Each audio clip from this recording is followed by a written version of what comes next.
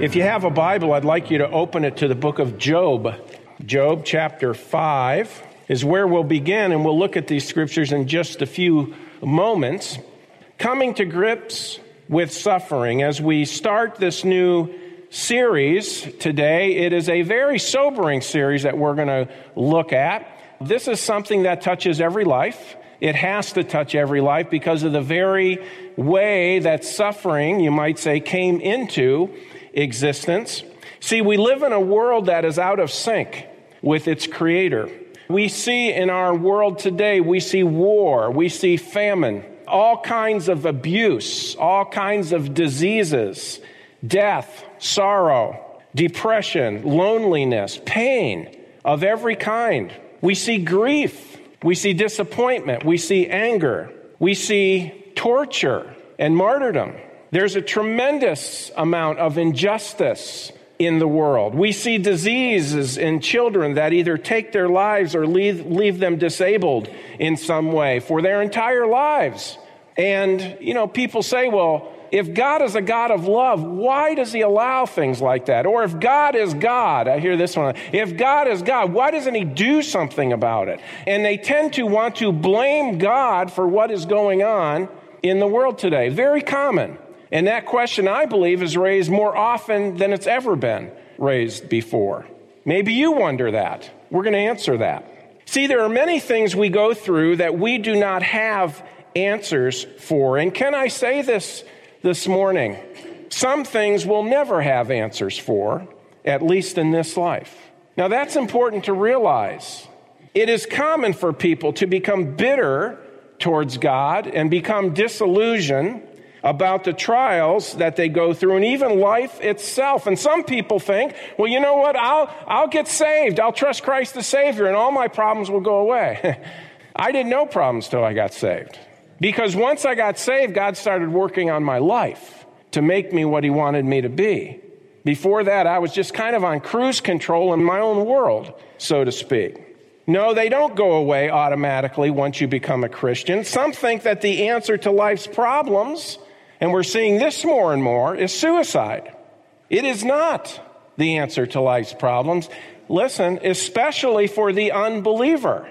Now, I have a firm belief and conviction, folks, that the idea of suicide is demonically driven, okay? It's the devil doing his great work. And you see, because of a society that has, in many ways, rejected the truth of Scripture, rejected the Word of God, and adopted a secular mentality, and adopted the idea that, you know what, this life is all that there is, and there is no afterlife. Well, what could be more convenient for the devil to get people to believe? Because then there's no urgency to trust Christ. Then there's no urgency to get your spiritual life the way it should be through faith in Christ. There's no urgency if it doesn't exist. And so what do you have? We had one or two situations just this week in our nation to where these people committed heinous crimes. And when law enforcement caught up with them, you're seeing it more and more, aren't you? What do? They turn the gun on themselves and they kill themselves. What are they thinking? You're not going to get me? I'm going to end it all and that'll be it? No, that isn't the end of it all. Because, folks, once we are conceived, we become eternal beings. And when we die, we're either going to end up in heaven with God for all eternity, or unfortunately, in the flames of hell for all eternity. And there's no second chances on this. There's no second chances. Now, people will hear that and they'll reject that and say, well, I don't believe in that. Well, it doesn't mean it doesn't exist. The truth of it is there is life after death. How do I know that? Jesus came back from the dead. He's the first fruits. We know there's life after death because of the resurrection of Jesus Christ. So this issue of suffering, what is suffering? I looked that up this week. Let me give you a definition. The bearing of pain, inconvenience, or loss, pain endured, distress, loss, or injury incurred as sufferings by pain or sorrow, sufferings by want or by wrongs. That is from Webster's. And by the way, that's an older Webster's dictionary, one that is not so much affected by the change in our thinking in society today. See, the question often comes up, if God is a God of love, then why does God allow suffering? Why doesn't he do something about the suffering? I've counseled with people over the years, believers. I can think of this one young man in particular, a believer. And I met with him, and he wanted to make it clear to me. He says, well, the only reason I'm coming to talk to you is because my wife wanted me to. And I'm thinking, okay, we'll see where this goes.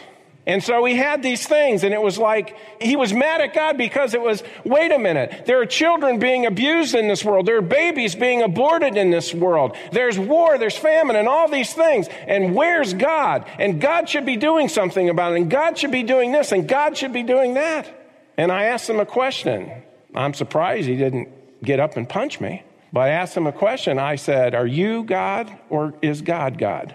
It sounds to me like you're God, because you're telling God how he has to act. Folks, two important facts to realize at the beginning of this series. The first one is this. While we do not have all the answers, there are many answers to these issues, and we find them in the Word of God. And we're going to answer the big ones today. They're found in the Word of God. The book of Job, by the way, the oldest book. Did you know that? The book of Job is the oldest book in the Bible. It is largely devoted to the life of a man who was experiencing intense suffering. I don't believe most people will ever experience what Job went through. Job was a righteous man, but yet he was a righteous man who lost everything in his life except his relationship with his Savior. All material things. He lost his family. Well, pretty much everything but his wife. And she wasn't the beam of sunshine. She comes along after he's in total misery, and she says, curse God and die. Well, he wasn't going to do that. It says this in Job 5:7. It says, yet man is born unto trouble as the sparks fly upward. And man is born unto trouble as the sparks fly upward. There's trouble in life. There's going to be trouble in life. You might say, well, why is that? Well, again, two important facts to realize at the beginning. The first is while we don't have all the answers, there are answers to be found, and they're found in the Word of God. But the second one is this. It's not up to God to submit to man's desire to understand. In other words, there's no obligation on God's part to give us all the answers. But it is up to man to submit to God's truth. Now, you know, we struggle with that today. Do you know why? Because we have such a high view of our own opinion. We live in a society where we figure what I have to say is on equal value with anything else that could be said, including the Word of God. This is the way people think today. Talk shows, okay?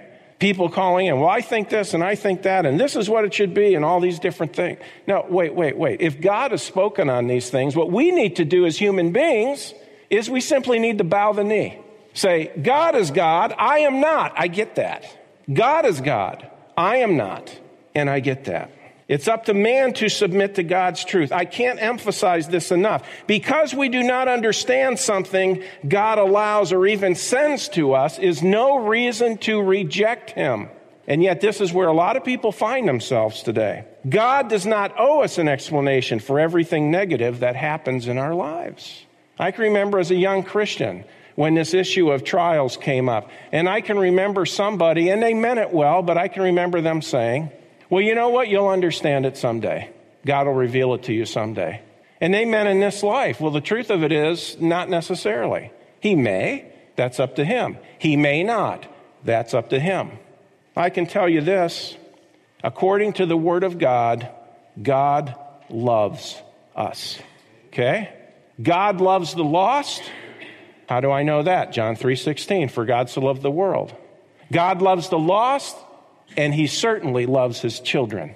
He loves us, and he wants our lives to be blessed, and he wants our lives to be used for his glory. And he has a bigger plan for us than we could ever comprehend. As a matter of fact, I am convinced he does not reveal everything to us as far as his plan for our lives, because it would probably scare us to death if we saw what was coming down the road all at once, if we saw it all. So what does he do? As time goes on, he reveals it in increments because he knows what we can handle, what we can't. You see, that's what good parents do. They understand their children. They love their children. And they may know what's coming, but they know, you know what, if I told my little son or my little daughter about this, it would scare them so bad. I'm not going to tell them about it. but I'm going to work in their lives because I love them so much. What's God doing? He's asking us, folks, above all, he's asking us to trust him. He knows what he's doing. He makes no mistakes. Now, we will see in this series that there are many reasons for suffering. I ask you to go through this entire series with me. This is a topical series. I believe that's how it has to be covered in Scripture. But I ask you to go through it. That way we get a balanced view and we see how the dots connect. So be here. Would you do that? Be here for every single one of these.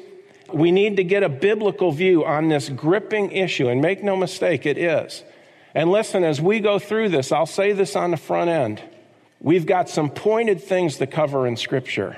I don't want you to think as we go through them, and some of the points are made, that I don't care.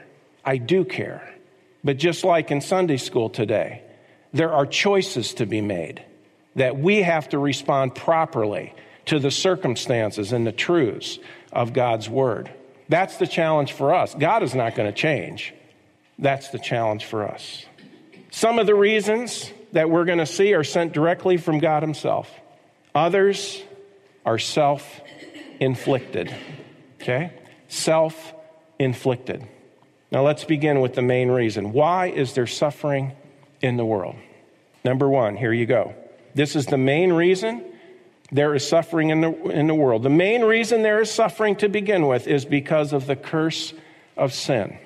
The curse of sin. This is foundational. Let me explain. Okay? Sin and the curse that it brought with it is not God's fault. Sin is man's fault. We find many times in the world today when we see injustice and we say, why doesn't God do something? Why does God allow this? And all the things. Folks, sin brought death. Sin brought disease. Sin brought heartache. Sin brought pain. Sin brought abuse. Sin brought war. Sin brought selfishness. It was brought by sin. None of these things would be here were it not for sin. And God is not the one who sinned. Man sinned. So if you're going to blame anybody for the world situation, let's blame man, not God. I'd say, well, yeah, but God is the creator. Yes, he is. And he created man with the ability to make choices. We call it free will, the ability to make choices.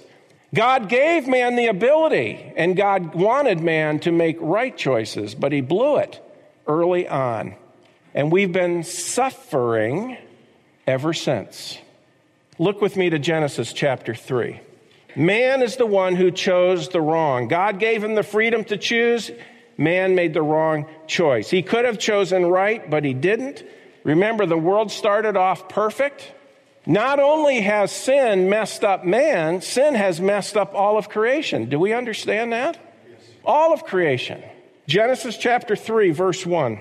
Now the serpent, we know this is the devil, the serpent was more subtle than any beast of the field, which the Lord God had made. And he said unto the woman, Yea, hath God said, Ye shall not eat of every tree of the garden? You notice this is the great method of Satan. He's never changed. He begins with putting doubts in our mind of what God said. And the woman said unto the serpent, We may eat of the fruit of the trees of the garden, but of the fruit of the tree which is in the midst of the garden, God hath said, Ye shall not eat of it, neither shall ye touch it, lest ye die. And the serpent said unto the woman, Ye shall not die.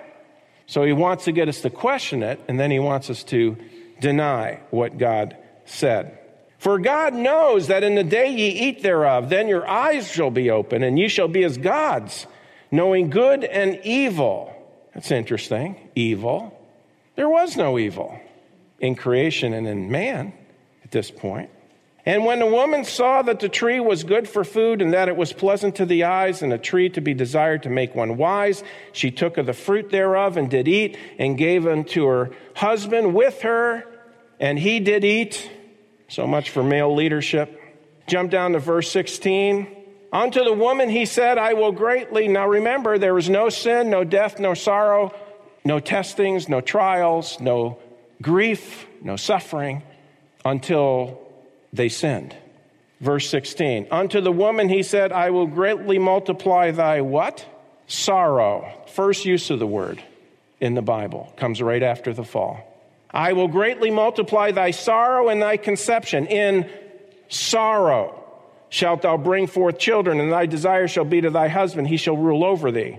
Verse 17, and unto Adam he says, because thou hast hearkened unto the voice of thy wife, and hast eaten of the tree of which I commanded thee, saying, thou shalt not eat of it. Cursed is the ground for thy sake. In what?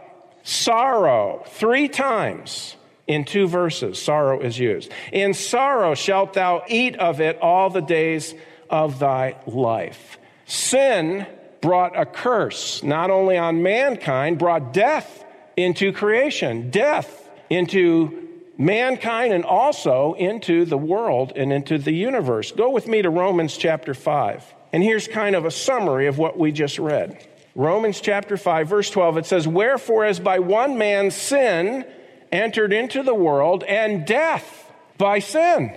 Imagine, folks. Now, we understand, and for believers, we understand that if you've trusted Christ as Savior and you die, you immediately go into the presence of God. Absent from the body, present with the Lord. And we can rejoice in that. But at the same time, there's grieving that takes place. Oh, yes, we understand the spiritual truth, but there's grieving oftentimes that takes place. Do we understand if man would not have sinned, there'd never be any grieving of any kind? Man is the one who messed it up, though. Romans 5, verse 12, wherefore as by one man sin entered into the world, and death by sin, so death passed upon all men, for that all have sinned. What's the result of this? Go over to chapter 8 of Romans. And here you go. All of these things based on the fact that man made the wrong choice, and in that death came in through sin, and it has tainted everything since. Romans 8, verse 18, Paul says, for I reckon that the sufferings of this present time, you notice the what of this present time? There it is again. Suffering, are not worthy to be compared with the glory which shall be revealed in us. For the earnest expectation of the creature waiteth for the manifestation of the sons of God. For the creature was made subject to vanity, not willingly, but by reason of him who hath subjected the same in hope. Verse 21 now. Because the creature itself also shall be delivered from the bondage of corruption into the glorious liberty of the children of God. For we know that the whole creation groaneth and travaileth in what? Pain. If man had not sinned, there'd be no pain. None. No sorrow, no death, no sickness. The whole creation groaneth and travaileth in pain together until now. And not only they, but ourselves also, which have the first fruits of the Spirit, even we ourselves groan within ourselves. There'd be no groaning had man not sinned, waiting for the adoption, to wit, the redemption of our body. Paul writes in 1 Corinthians 15:21, he says, for since by man came death. Do we see it? It doesn't say, for since by God came death. For since by man came death, by man also came the resurrection of the dead. For as in Adam all die, even so in Christ shall all be made alive. Realize this. It is God himself who has come in the person of Jesus Christ to save us, and will come to rescue us and to make things right again. Folks, we just got done studying the book of Revelation verse by verse. What does the scripture tell us? He's going to create a new heaven and a new earth wherein dwells righteousness. There will be no sin, no suffering, no pain, no sorrow, no tears. One day it's going to be perfect. But you see, that's in spite of what man did. Man did what he did, and people want to blame God for the way the world is. But listen, we ought to be praising God that he has given us the solution, and that is found in the cross work of Jesus Christ. It's because of Christ that there can be hope, because without him there'd be no hope. We'd be just simply stuck in this cursed, sorrowful, painful world. God didn't do it. Man did it. But through Jesus Christ, it's all going to be right one day. And for the believer, we can experience much of that now in our own lives as we walk with the Lord. So the very one people blame for man's sin is the very one who delivers man from his sin. So let's quit blaming God. Let's blame each other. The one who allowed man to wreck his own life is the very one who saves man from his own destruction. See, God is not the villain. Man is the villain. Now you might say, well, people aren't going to accept that. But it's the truth, okay? It's the truth. And you'd be much better off if you do accept it. And by the way, God's not going to rewrite it. He's not going to say, oh, I'm sorry, wait a minute, this is the 21st century. Let me come out with the revised edition of the plan. Okay, I'll take all the blame, it's all my fault, because I don't want to hurt your feelings. I want to be liked by you. This leads us to our second reason for suffering. So what is our first reason? The main reason there is suffering to begin with is because of the curse of sin. And man is the one who brought it in, all right? The second reason for suffering is this, so that people will look to the Lord and trust in Jesus Christ as their Savior. This is not trite. This is huge, as our president would say. He hasn't been saying that much lately, has he? Not that I've been following closely. So that people will look to the Lord and trust Christ as Savior. While people many times do not see the significance of that, it is of the greatest significance to God, because God views our lives, our world, and everything that there is created, he sees it through eternal eyes because he's an eternal God. He sees beyond time and space. He's outside of that. And his values are eternal values. Ours are usually temporal. Turn with me to John chapter 12, the Gospel of John chapter 12. Jesus made a very, very profound statement here in John chapter 12. You see, folks, it is true. The world has been wrecked by sin.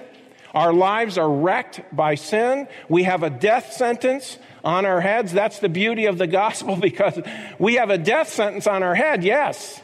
But through Christ, we can have eternal life. Eternal life. How exciting is that? Jesus said in John 12:32, and I, if I be lifted up from the earth, look at this, will draw all men unto me.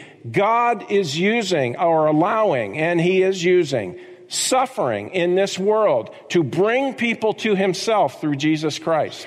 You might say, yeah, but people are suffering. Listen very carefully. Number one, they're suffering because of sin in the world, okay, the curse of sin in the world. But folks, if we're going to suffer in this life, it is a temporary suffering. It doesn't make it small, I get that. It is a temporary suffering. How much better to seek out the Lord and understand the gospel and put your faith in Jesus Christ so you don't have to suffer forever because of your sin.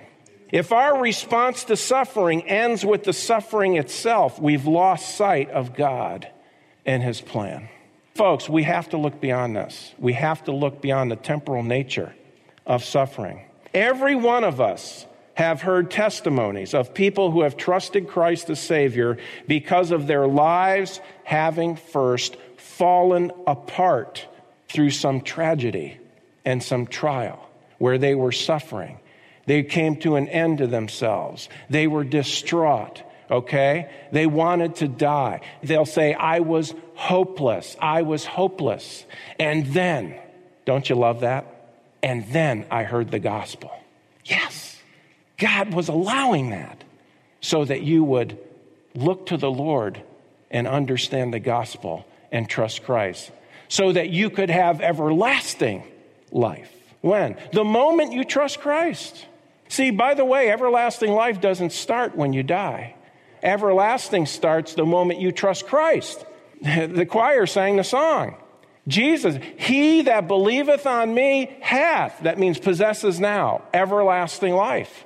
And it's everlasting life. It never stops. Many will say, I didn't look up until I was flat on my back. Yes, God allowed that. Or he brought it into a life. See, nothing is more important to the Lord than a soul who trusts Christ as Savior. That's why Jesus came. The Son of Man has come to seek and to save that which is lost. Jesus said, I have come that they may have life, that they may have it more abundantly. Remember, Jesus is the one who gave John 3:16 when he was speaking to Nicodemus. For God so loved the world that he gave his only begotten Son, that whosoever believeth in him shall not perish, but have everlasting life. What a beauty that is. Look with me to John chapter 9. You're in chapter 12. Jump over to chapter 9. Turn back a few pages. Here's an example of what I'm talking about here on the second point. So that people will look to the Lord and trust Christ as Savior. God is doing a work 24 hours a day, 7 days a week, all over the globe. By the way, you talked to Brother Piggott about this. He travels extensively. You've been recently in China, right? Talk to him about what God is doing in other parts of the world. It is unbelievable what he's doing. See, we tend to almost have an imperialistic mindset that the world is the United States, that that's everything. No, it's not. God is doing marvelous things in other places. John chapter 9, verse 1, and as Jesus passed by, he saw a man which was blind from his birth. Look at that. By the way, he wouldn't have been blind from his birth if sin had not entered the human race. And his disciples asked him, saying, Master, who did sin, this man or his parents, that he was born blind? That was a common thing then, and it's a common thing now. People say that. Well, boy, look at that. You know, they had a child born with deformities or whatever. Boy, you know, they must not be living right or something like this. No, not necessarily. Jesus answered, neither hath this man sinned nor his parents, watch this, but that the works of God should be made manifest in him. You might say, I wonder what that is. Read on. Jesus said, I must work the works of him that sent me while it is day. The night cometh when no man can work. As long as I am in the world, I am the light of the world. When he had thus spoken, he spat on the ground and made clay of the spittle, and he anointed the eyes of the blind man with the clay, and said unto him, Go and wash in the pool of Siloam, which is by interpretation sent. He went his way, therefore, and washed, and came seeing. You might say, my, what a marvelous thing. This is great. It is great. But it's not as great as what's about to happen. Remember, God looks from an eternal perspective, not just temporal. Yes, he works in time and space, but he has a bigger thing going on. Well, this man who was born blind, who had his sight given to him by the Lord, he ends up having a heated conversation with the Pharisees. Nothing new there. And they cast him out of the synagogue. We pick up the story in verse 35. Jesus heard that they had cast him out, and when he had found him, he said unto him, Dost thou believe on the Son of God? Do you see the value of Christ? Yes, he cares about our everyday lives, folks, but he cares most of all about our salvation. He answered and said, Who is he, Lord, that I might believe on him? And Jesus said unto him, Thou hast both seen him, and it is he that talketh with thee. And he said, Lord, I believe. And he worshiped him. Yes, God brought physical healing, but more than that, he brought spiritual healing into the life, okay? Because this is a bigger deal even than the physical. Folks, this is a major reason for suffering, so that people will look to the Lord and hear the gospel and trust Christ as their Savior. This is so incredibly important. Romans chapter 6, verse 23. What a verse.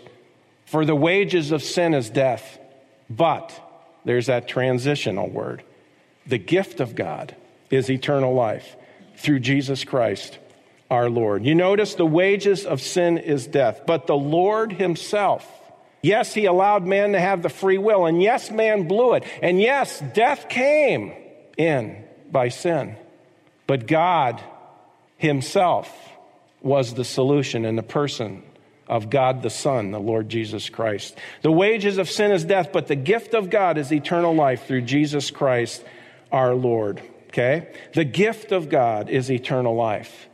Can I ask you today, have you ever understood that? Have you ever understood that going to heaven is not something you earn by your good works or behavior?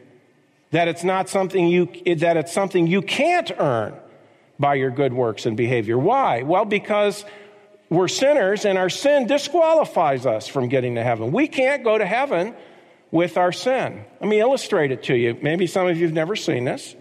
If this hand were to represent you and me, or let this wallet represent sin. I know it represents sin because it says so. See, it's sin. It says it right there.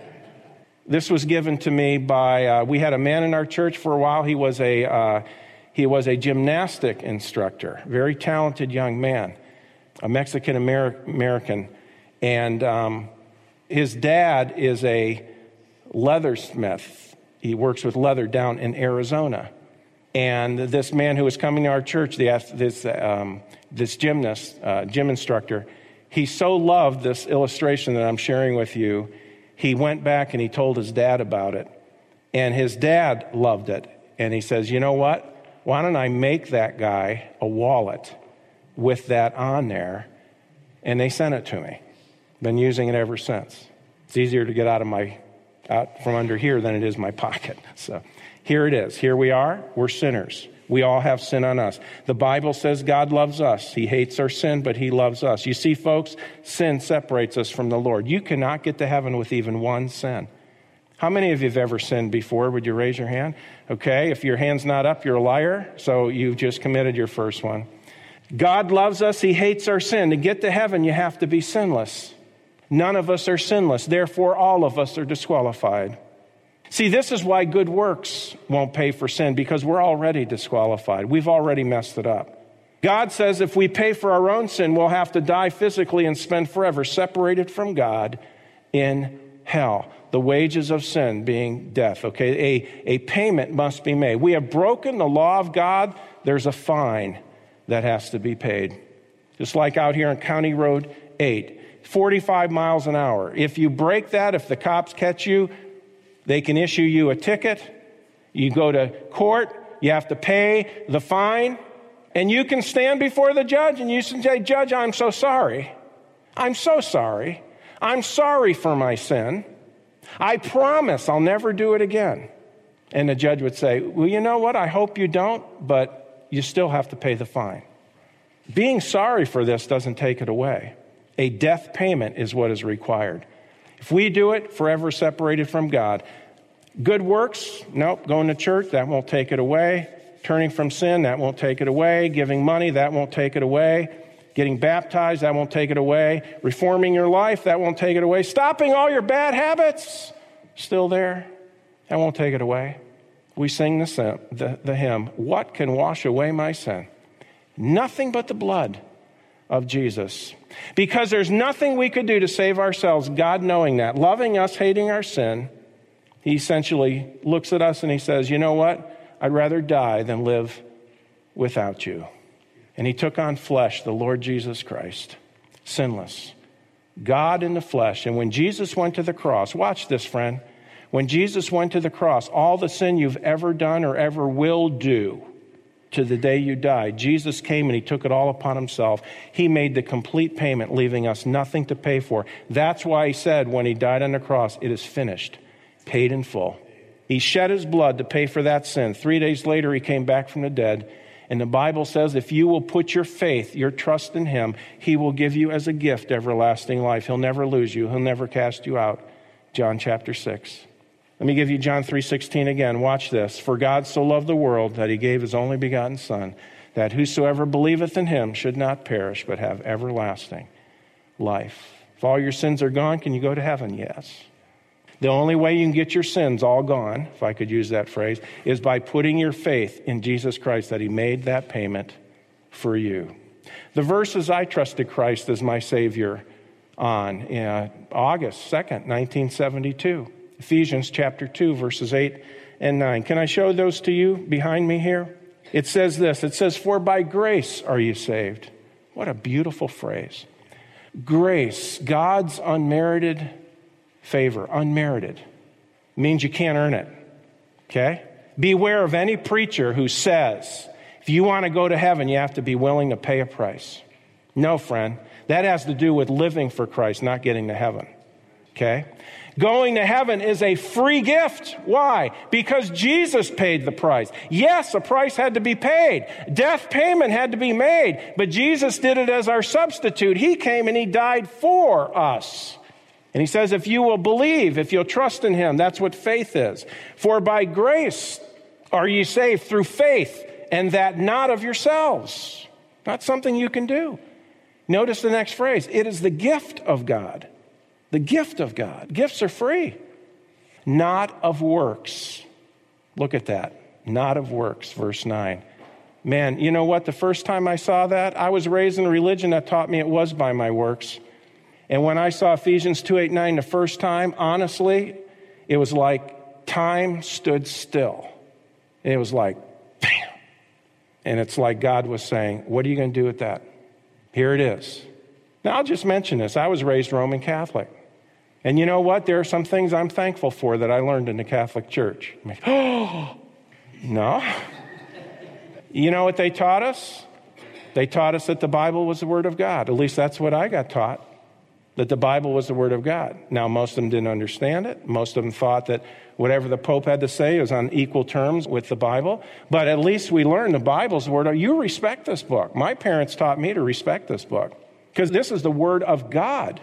So there I was. I heard the gospel and I saw those verses. Not of works. And I was like, how can that be? I've learned all my life it was by my works. And then the other thing, probably the Holy Spirit said, yeah, but it's in the Bible. Yeah, but, you know, the authorities in my life, by the way, I was taught to respect authority. That's another good thing. The authorities in my life, they say, it is by my good works. But this is the one that did it. The thought came to my mind, yes, but this is God's word and God can't make a mistake.